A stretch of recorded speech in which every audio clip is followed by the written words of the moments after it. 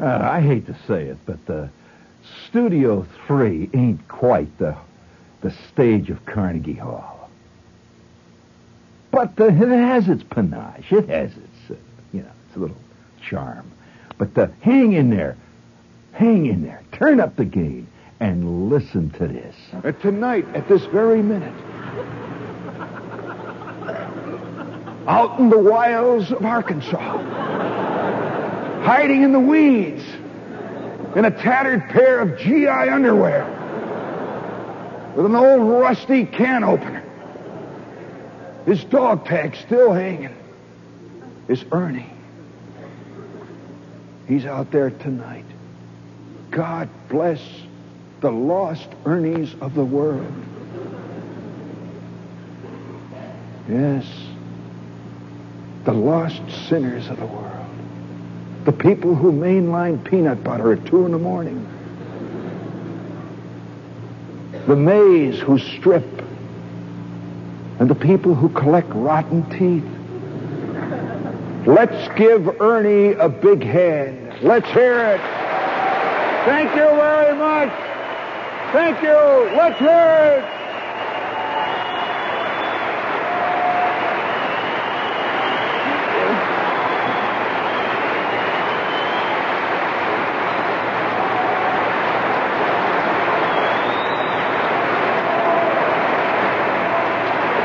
Give me mine.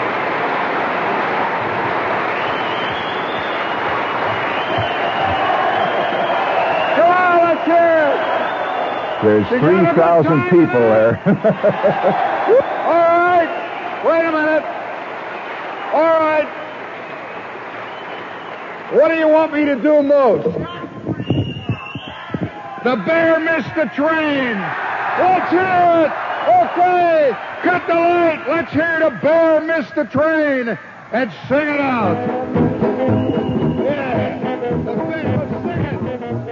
Yeah, how do you like that? That was the conclusion of the show that we did last Saturday night after 5-6 months of intensive preparation. It was, I have to say this personally, and I'm going, for those of you who were there, you probably realize it. For those of you who weren't there, you probably wish you were, but there were 3,000 people there that night, as you can hear that roaring crowd. And they came, and this is what surprised me, they came from as far away as Oklahoma. They bought tickets by mail through the Carnegie Hall box office. They came from all over the country, places like Lexington, Kentucky, and places like out-of-the-way places like Fargo, North Dakota. So if you think this was a crowd of New York City radio fans, forget it. You just don't, and what a fantastic evening. Everything was, it was just one of those nights that was electric as far as I was concerned. And now I've done a lot of performing in my life. I performed, if I had $1 for just every show I did, I could buy myself a nice boat and hang around Bermuda just with that. But I can't remember a night when everything was right. I felt right. The show was right. The audience was right. The hall was right. It was like the Mets, It really was, Joe. And I want to thank all the people who came. And I that's tonight they expect me to talk about it a little bit tonight, since I'm sure that most of you've heard about it. And that just as is the case with every show that you do that is a successful show, immediately afterwards, out of the woodwork come 5,000 people who begin to berate you, call up they call up in their writing, how come they didn't know about it, is what they always say. How come I didn't know? Well, we had a pretty good advertising campaign. There were posters out and everything, and if you didn't learn about it, that's the way it is. But there will be others. We're going to do other Carnegie Hall shows. We're already booked for next year. And there's a little more that I want to talk about, though, in connection with the show. That part of my technique as a performer is to look like there is no technique. I feel that anybody who is a performer, an actor, for example, shouldn't look like he's acting. shouldn't be out there, obviously trying to remember the lines, and obviously trying to make poses and play the bit. To me, that's not a good act. That's called ham acting. That's called emoting. It's not the same as acting. And to me, as a comic performer and as a stage performer, I don't like people to be ever aware that there's any machinery going on. In other words, that it's all been rehearsed and worked out. Well, which it was. As a matter of fact, you don't walk out on Carnegie Hall without a show. This is a fact, and you don't just walk out. Well, however, the greatest compliment that you can get paid is when people later on come up and say, "Gee, it was fantastic. I don't know how you can, just come out and talk like that and do these things on stage without, just walk out and do it." Well, I never disabuse people of that idea, but it was a very well rehearsed show, and all the music cues and the lights were very, very subtly done this time. And I might say that this is the beauty of working in a hall like Carnegie Hall. For one thing, you have really professional light people. This is the Carnegie Hall staff who've been doing shows and lighting shows for as long as sometimes 10, 15, 20 years, some of these men. And they really know how to light. And all the lighting, now I'm going to give credit where credit is due. I want you to listen carefully. All the lighting, many of the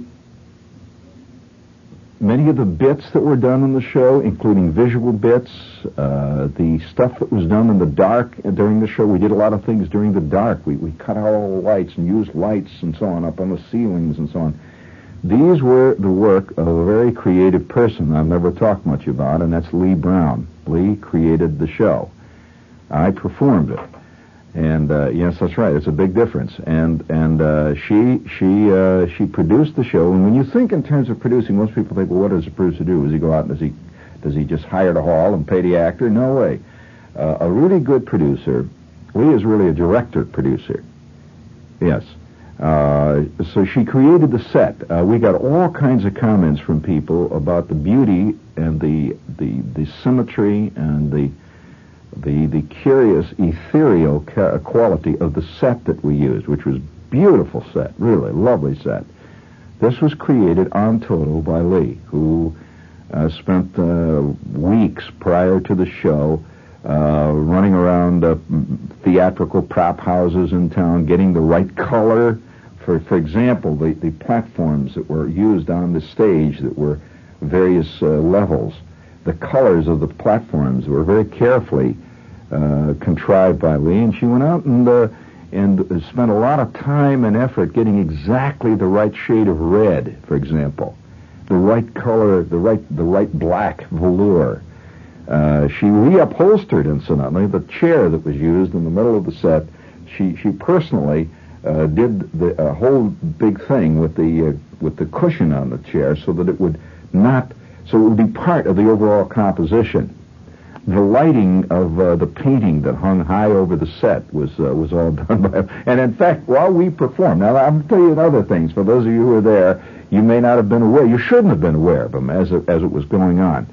But as each story progressed that I told, the lighting subtly changed to produce an extra dimension, another mood with the story. So when I told the story, for example, of May, the second grade stripper, the light changed subtly until suddenly, as you watched this, and without even probably knowledge on the part of the viewer, he was in a typical sleazy nightclub. That the light changed, that purple and red light that they always have in the places where the go-go chicks work and the topless. Yeah, that garish with the white light on the performer, and there's always this purple background and the crummy-looking reds and stuff. Well, that's what was being produced. Then when we did the army sequences aboard a troop train, for example, subtly the light changed, and we're in that miserable yellow light bulb light of an all-night train where you're trying to sleep in the seat, and they've got these dirty yellow light bulbs on the ceiling, And all this was beautifully coordinated by Lee, including the subtle music and sounds that went behind the scenes. I picked the music and worked with the music. I'll have to take that credit. However, it was Lee who was up in the light loft directing the whole shebang, like Arturo Toscanini up there. And to her eternal credit, I'm sure that most people who just enjoyed the show were not aware of the various subtle mechanics that went into it. And that is really what you're working towards. So if in the middle of a bit you throw out a cue and then bam, yellow lights come on, and you throw out a cue and then bam, boom, green lights come on, it would be obvious that this is all so mechanical you'd be aware of the mechanics. But this was so subtly done that I'm sure that most people were not even aware. In fact, I had this is how tricky you can get and how subtle it was done, that a top agent, theatrical agent in town, was in the audience, and I talked to him today about it, and he says, he said it was fantastic. He said it was fantastic. He says, can you imagine what that show would have been like had you had a set designer and you'd done the lights? I says, well, you're out of your mind, man. That's exactly what happened. And then he began to see it. See, he says, oh God. He says, yes, that's true. And it was beautifully done, and I want to congratulate Lee for this publicly for a change. And there was just a great job. And she's experienced in this. This is not something you just walk out and do. And she's done many shows in the past. In fact, some of the first shows I ever did on stage, Lee lit and directed, going back through the days. The Town Hall show, which was several years back. The Carnegie Hall show. She did all the lighting for the shows at the Fortune Theater. And so, this is something else again. And I want to say it was a fantastic night. And also, I might add another thing.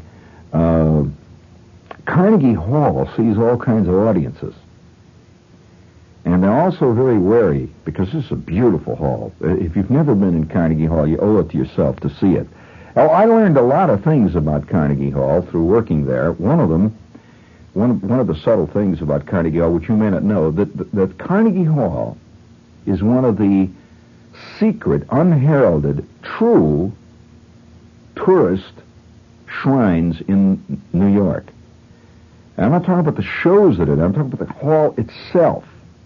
In fact, Mr. McDonald, who is the stage manager, backstage manager there, was telling me that they get people come from all over the world, just want to come in, and there's no show there. It's like in the middle of the afternoon, and they're maybe preparing for a show for that night. And he says that they come in from all over the world just to look at Carnegie Hall. They've heard about it all their lives. And he says, and I was surprised when he told me who the largest single group of people who come to see Carnegie Hall. Now, who would you guess would be the biggest single group to come in to see Carnegie Hall? Now, that's a good question. Who are they? What are they? And I said, well, when I figured, it would be new. It would be people. This is WOR New York, indeed. And before we go any further, I have a couple of little goodies here that I've got here. Let's see. How about a little wine here tonight? A lot of people here in this area have been, hung on sangria and Portuguese rosé, which are the more popular wines. But if you've grown up a little bit in your taste, you want to try something that's really a true wine. And we'd like to recommend the French wines, of course. And one of the better ones around is Alexis Lachine Beaujolais.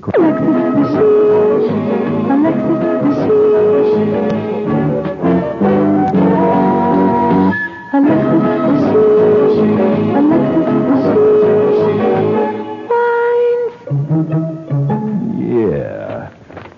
And if wine isn't your shtick, if you're a beer type. And when someone asks you if one beer tastes any better than the rest, tell him the answer to that question. The only answer. Valentine. Yeah, it's a good beer. Brewed by the P. Ballantyne Brewing Company of Cranston, Rhode Island. It's funny, though. You shouldn't be either a beer man or a wine man. You should be all men. I mean, really. Beer in its place, wine in its place. Cheese in its place, and women in their place. I'm sorry.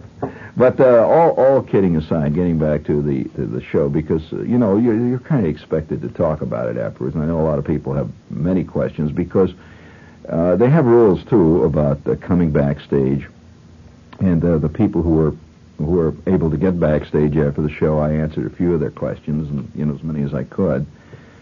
But naturally, you can't talk much after a show. I was sweating. I'd been on stage for darn near 3 hours, and that'll take anything out of you, man, I'll tell you.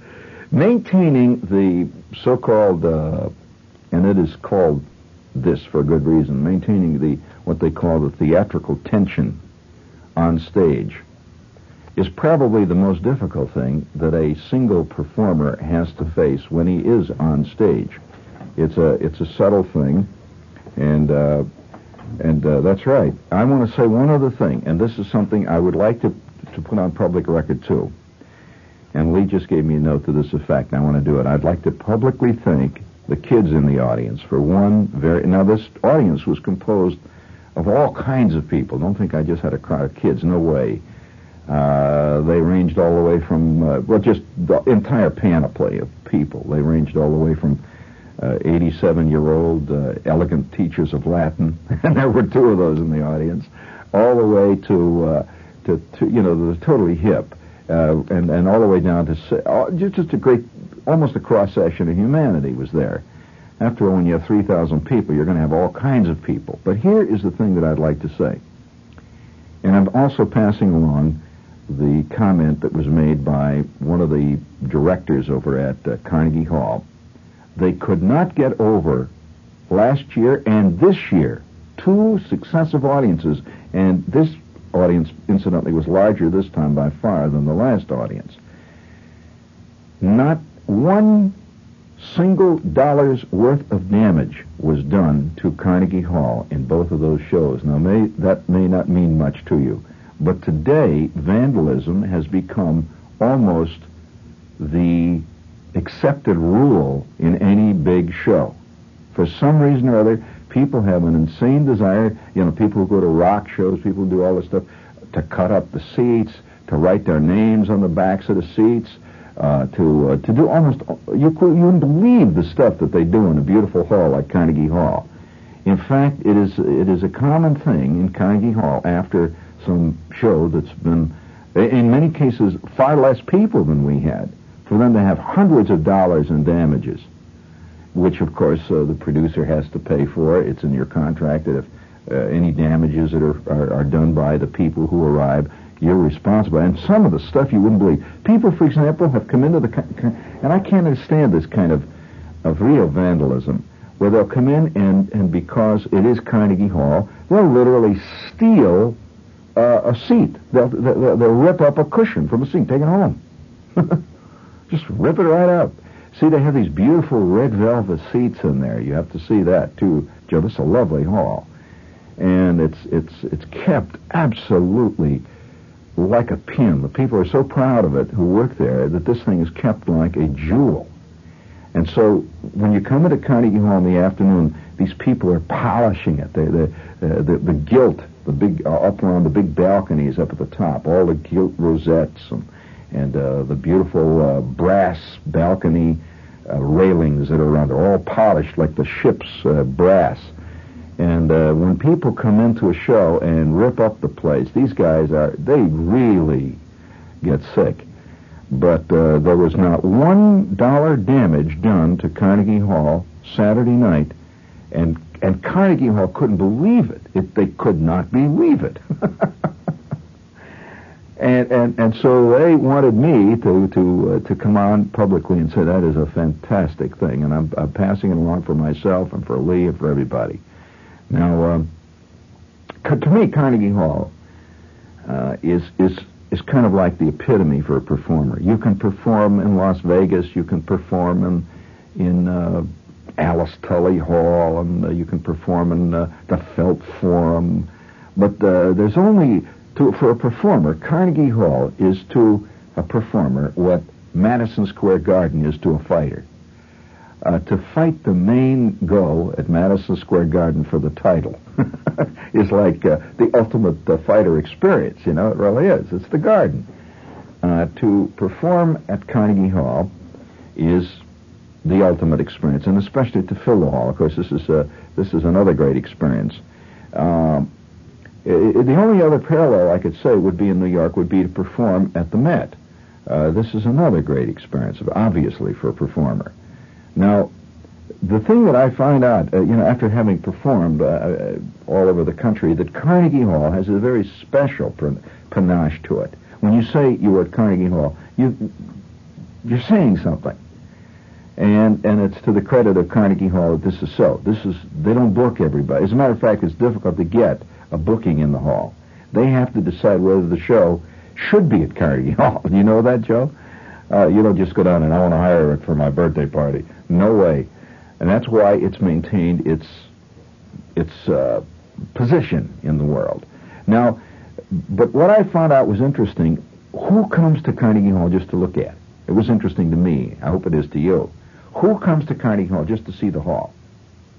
Tourists. What would you imagine? Well, my first impression would be, well, it would be people like, say, maybe the English, or maybe the Germans, who have a great musical tradition behind them. That they would come, if they come to America, they would come to see Carnegie Hall. You'll never guess who it is. The Japanese.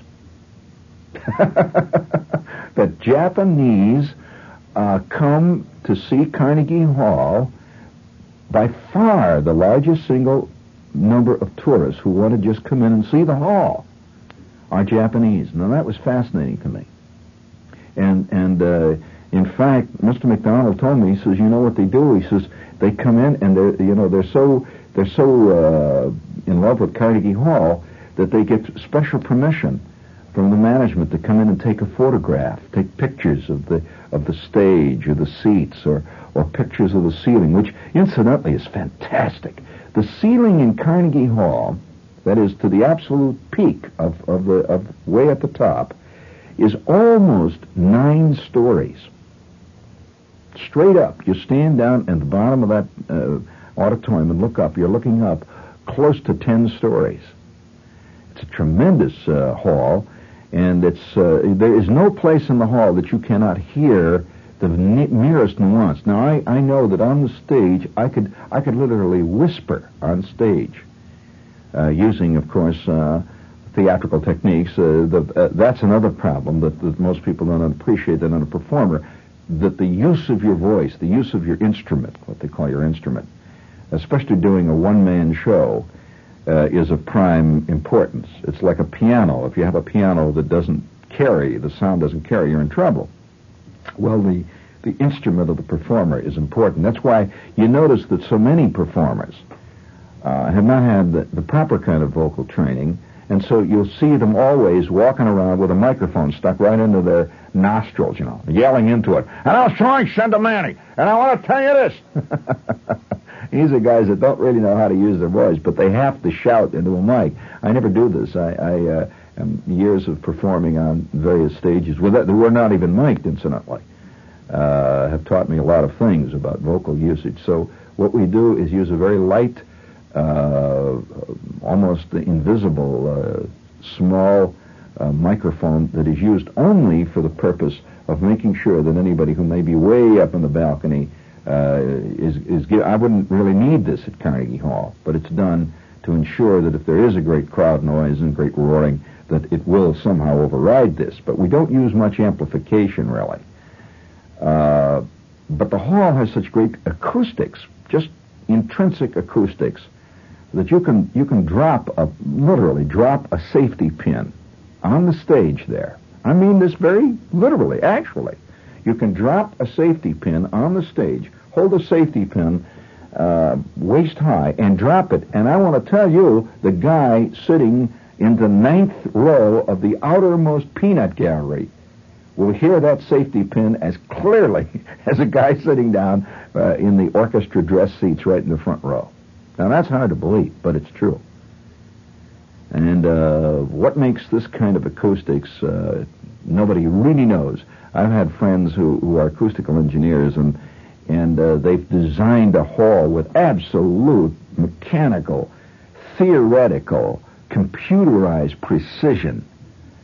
including even the cloth in the seats and the kind of cloth that's used in the rugs and the paint on the walls and all that. So it gets the absolute perfect acoustics, and it never quite works. Now, Lincoln Center is an example. This is not necessarily a very good hall acoustically. It's better than it was in the beginning, but it's still not the best hall by far in America. It's a beautiful hall, but not the best hall acoustically, and that's, after all, the name of the game.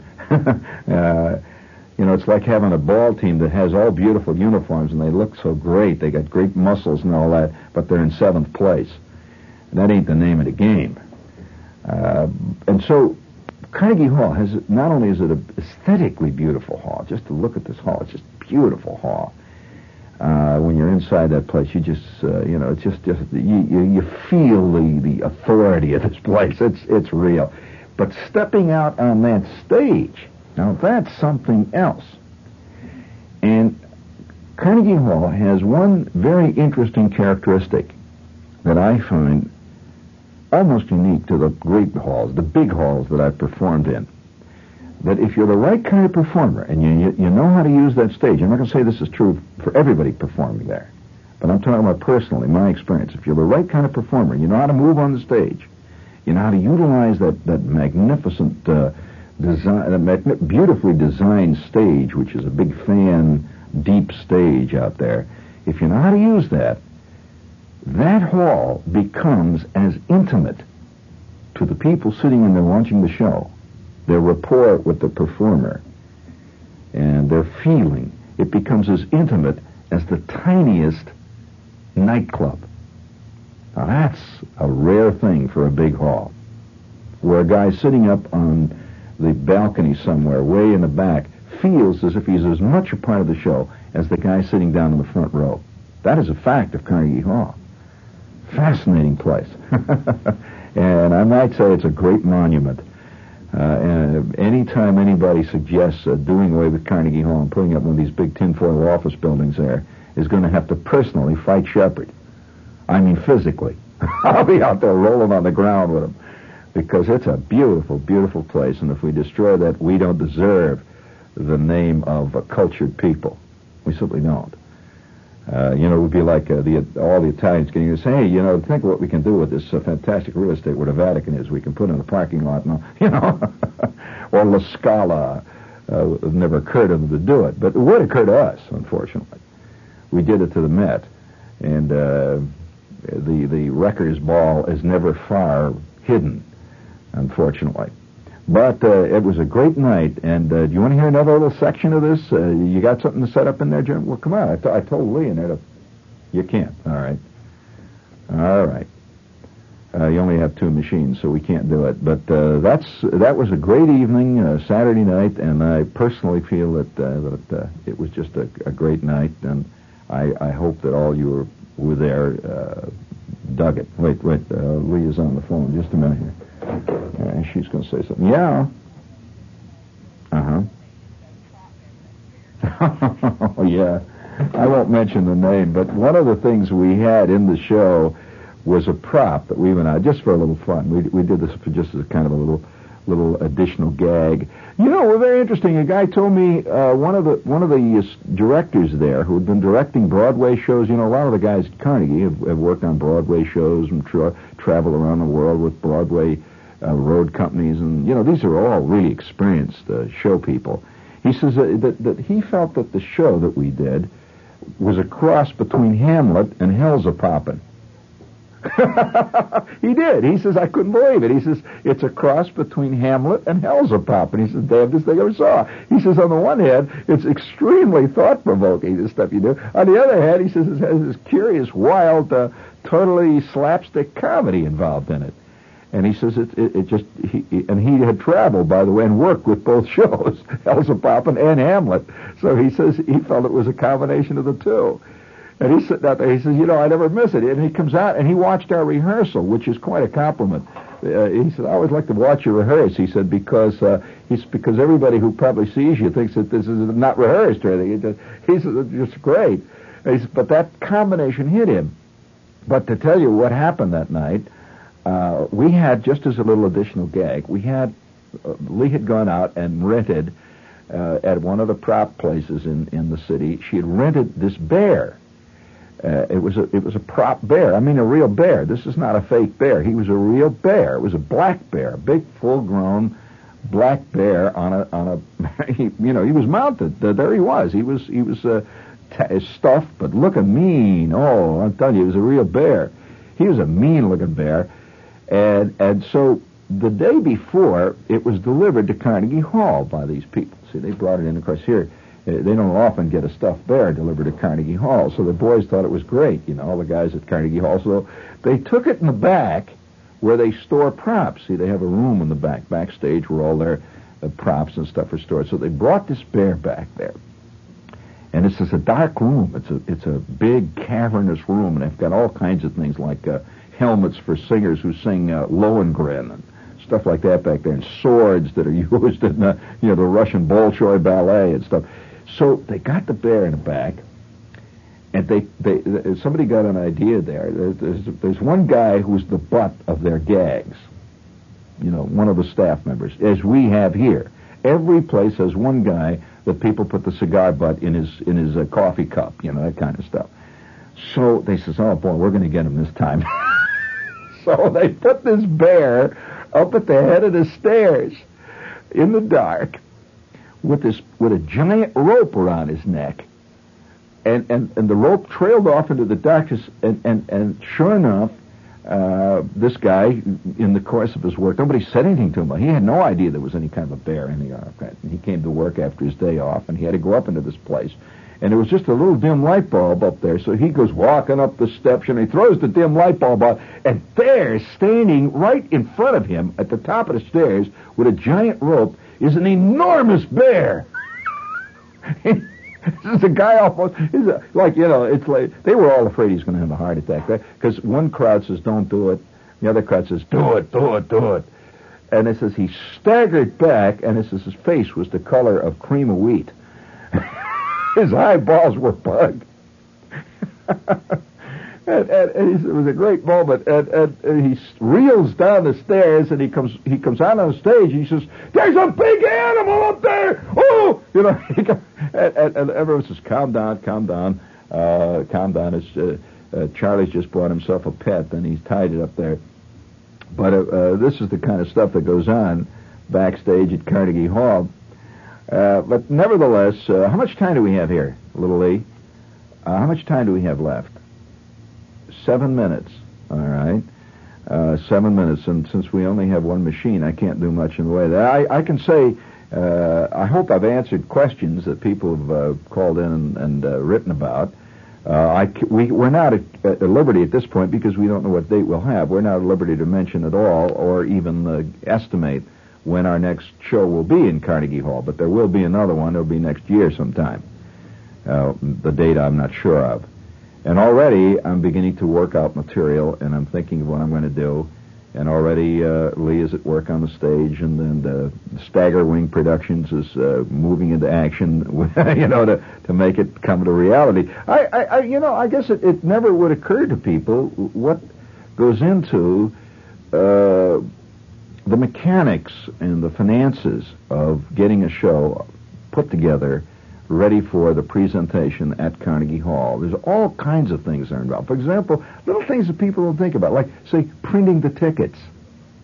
You just take that for granted. You get a ticket. Well, somebody had to go out and very carefully plan those. The tickets are designed, they're not just, somebody designs the ticket. The tickets are designed, and they're printed. Of course. You take posters. You know that the posters were designed by a top designing company here in New York City that does very elegant poster designs.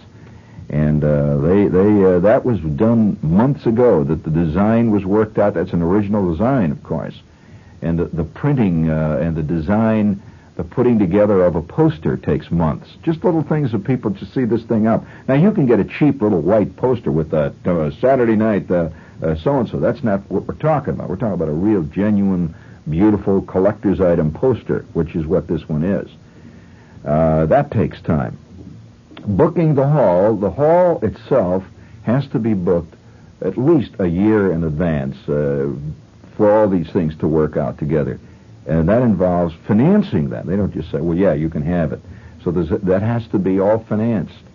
That has to be arranged.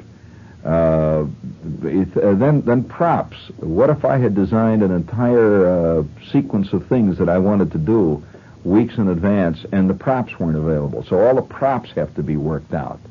The set has to be designed. Anyway, to put it down into black and white terms, there was about 4 to 6 months of concentrated work that went into that 3 hours that came together on Saturday night at Carnegie Hall.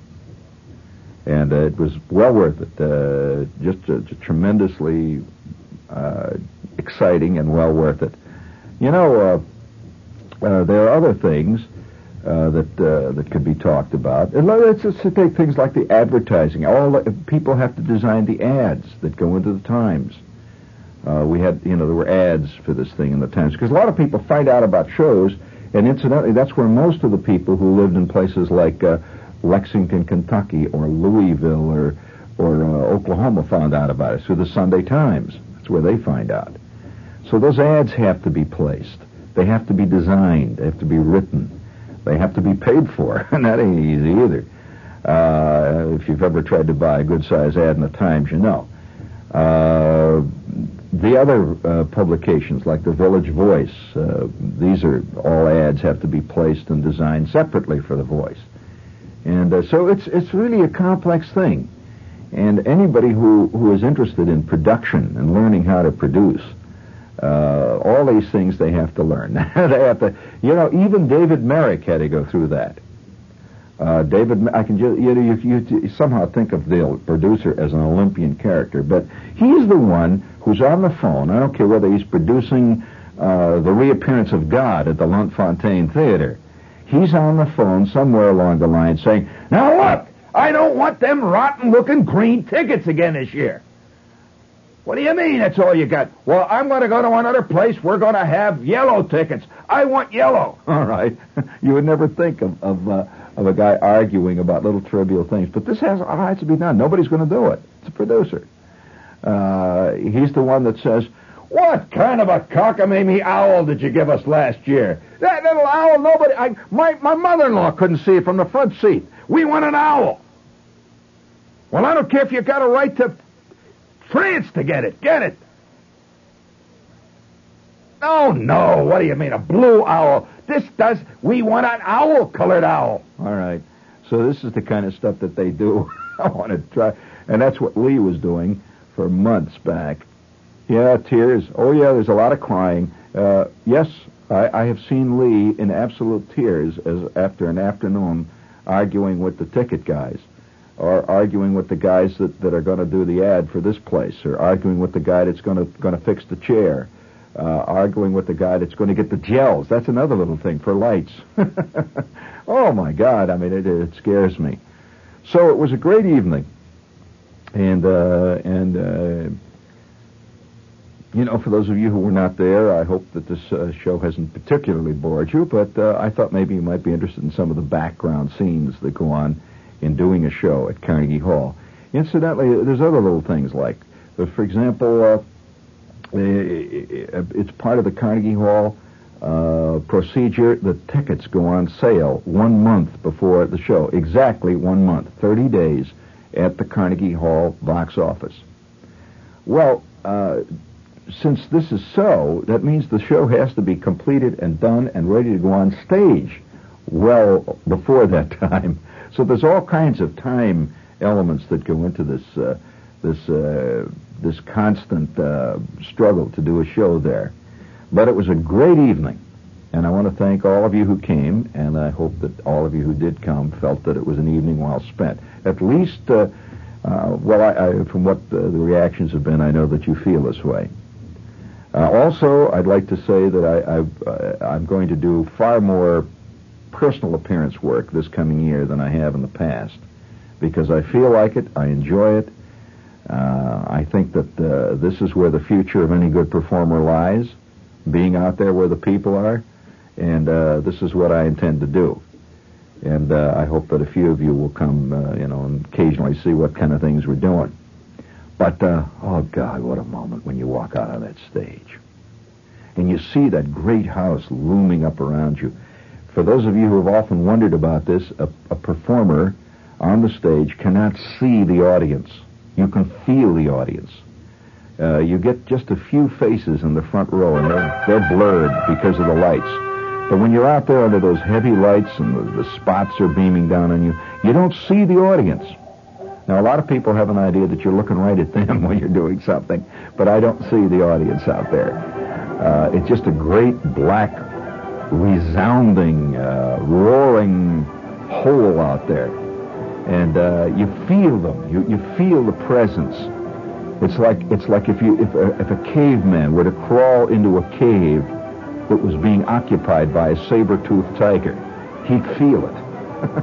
And the analogy is good, because an audience is only as good as what's going on the stage. There's no such thing as bad audience or good audience. There's either a good show or a bad show. So I don't take that cop out. But walking out on the stage and feeling that great magnetic thing that goes on between a performer and an audience, this is something you cannot get in any other medium. You cannot get it on TV. You certainly don't get it in the movies. You do not get it on even many stage shows, actually, where you're protected by the production yourself. It's that strange rapport that is so exciting and so inexplicable. It's difficult to explain it. But what a night. Saturday night at Carnegie Hall. I want to thank all of you for this fantastic evening.